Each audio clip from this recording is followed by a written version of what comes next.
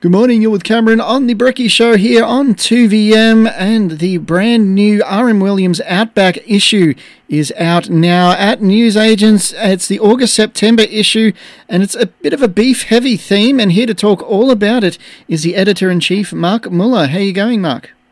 Good, thanks, Cameron. How are you? I'm pretty good. It's warming up here in Moree. How about where you are? Oh, it felt a little bit like spring on the weekend, which was pleasant. Oh, that's good. And then I'm heading out into western New South Wales at the end of the week. Yep. And I imagine it's still going to be a bit cool in the evenings west of the Darling. Yep.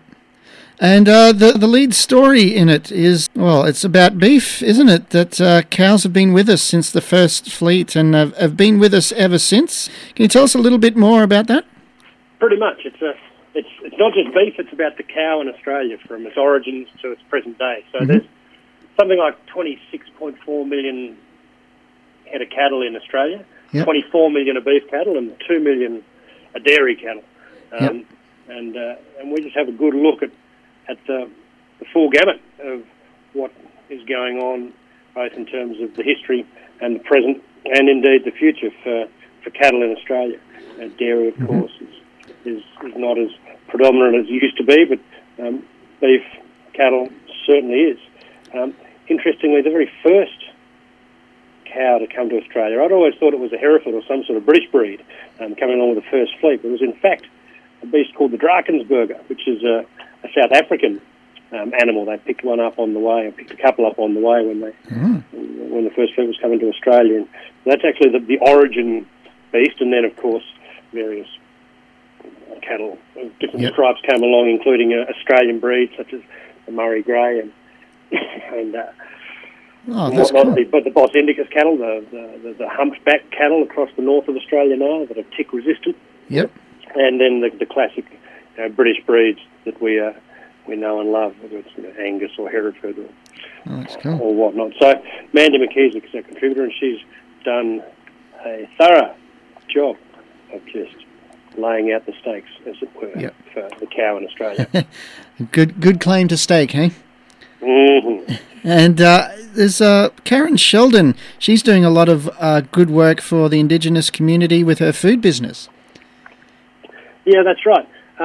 Karen, a remarkable woman up in the Northern Territory. She has a catering business and indeed a catering school up there as well. She started out at Tennant Creek, had the Tennant Creek Roadhouse, and just developed her passion for food from there, and has gone on to do solid and remarkable work in terms of both educating people about food, and particularly First Nations people, and having good catering businesses throughout the NT, including doing a lot of work for the Northern Territory Parliament, for example. So an inspirational, thought-provoking, strong-minded, kind-hearted woman working in an interesting space. And so we told a little bit about her story.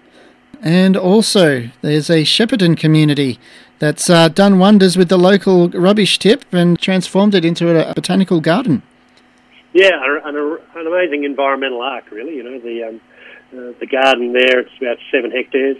Now it's native grassy bushland, wetlands, and a reclaimed landfill area with a lookout on top. So instead of having basically the local tip, it's now this wonderful botanical gardens and available to all the members of the Shepparton community and anybody from further afield who likes to look at interesting plants. It's one of the things that we can all learn from that sort of thing, is that just because land has had one use doesn't mean it can't have another use, and it doesn't mean that you can't reclaim country and put it to a different kind of use that has ongoing community benefits. I mean, we all need tips, but it's also nice to be able to turn a full tip into a beautiful garden. Oh, that's cool. And with the state lockdown, a lot of New South Welshmen probably can't go into state, north or south, or probably west to South Australia, but there's a lovely drive around Mount Kosciuszko that's featured in the magazine. Can you tell us a little bit about that? Yeah, interestingly, this story, we'd actually commissioned it late last year, and Don Fuchs, our stalwart contributor, had headed out and done it, and then between him doing the story and us intending to publish it earlier in the year, the bushfires went through. And so it changed the landscape dramatically, of course.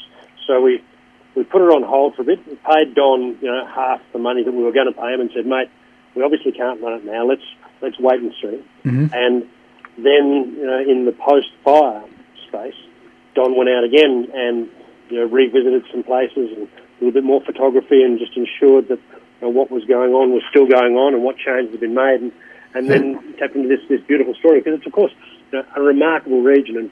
And you're right, we can't necessarily travel across borders very easily at the moment. Yep. But there's a lot to see in New South Wales, as our listeners would well be aware. To get a change of scenery, you don't need to cross a border to get a change of scenery in New South Wales. You can have the country around Moree, where you are, of course, and then out into western New South Wales, west of Darling, when I'll be heading next week, or down into the Snowy Mountains. We can still get out and about, and a lot of people are. It's interesting talking to people around the traps. Yep. There are travellers everywhere. People still keen to move around the place, as long as we maintain appropriate social distancing and do the right things in terms of testing and hygiene, etc. Then there's absolutely no reason why we can't still travel and enjoy the wonders of New South Wales.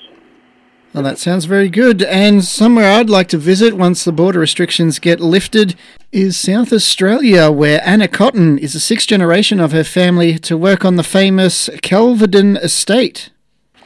That must be pretty good. Yeah, look, it's one of those wonderful intergenerational stories where the knowledge of one generation is passed on to another. They grow beautiful merino wool down there, and also are diversifying into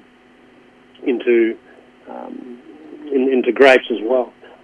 So again, borders are shut at the moment, but they won't be forever. So she's on Kelvedon estate with her family, 5,300 hectares, just sort of not far from the Fresno Peninsula down in Tasmania. Oh, that's cool. Well, Mark, it's been an absolute pleasure talking to you about all the amazing articles in this month's Outback magazine. And if anyone wants to get in contact, how can they get in touch? Well, they can jump on our website, which is outbackmag.com.au, and all contact details are there, or you can call us on 02 5028 5400. That'll get through. We, as are the rest of us, we keep on working. We keep on putting out the magazine. We've got our readership now. 75% of the readership's in the bush, and people keep on wanting to hear these remarkable stories, and we will continue to produce them. No worries. Well, Mark Muller, thanks again for your time, and hopefully we'll speak in a couple of months when the new issue comes out. Thanks, Cameron. Have a good day. I hope everybody has a good day.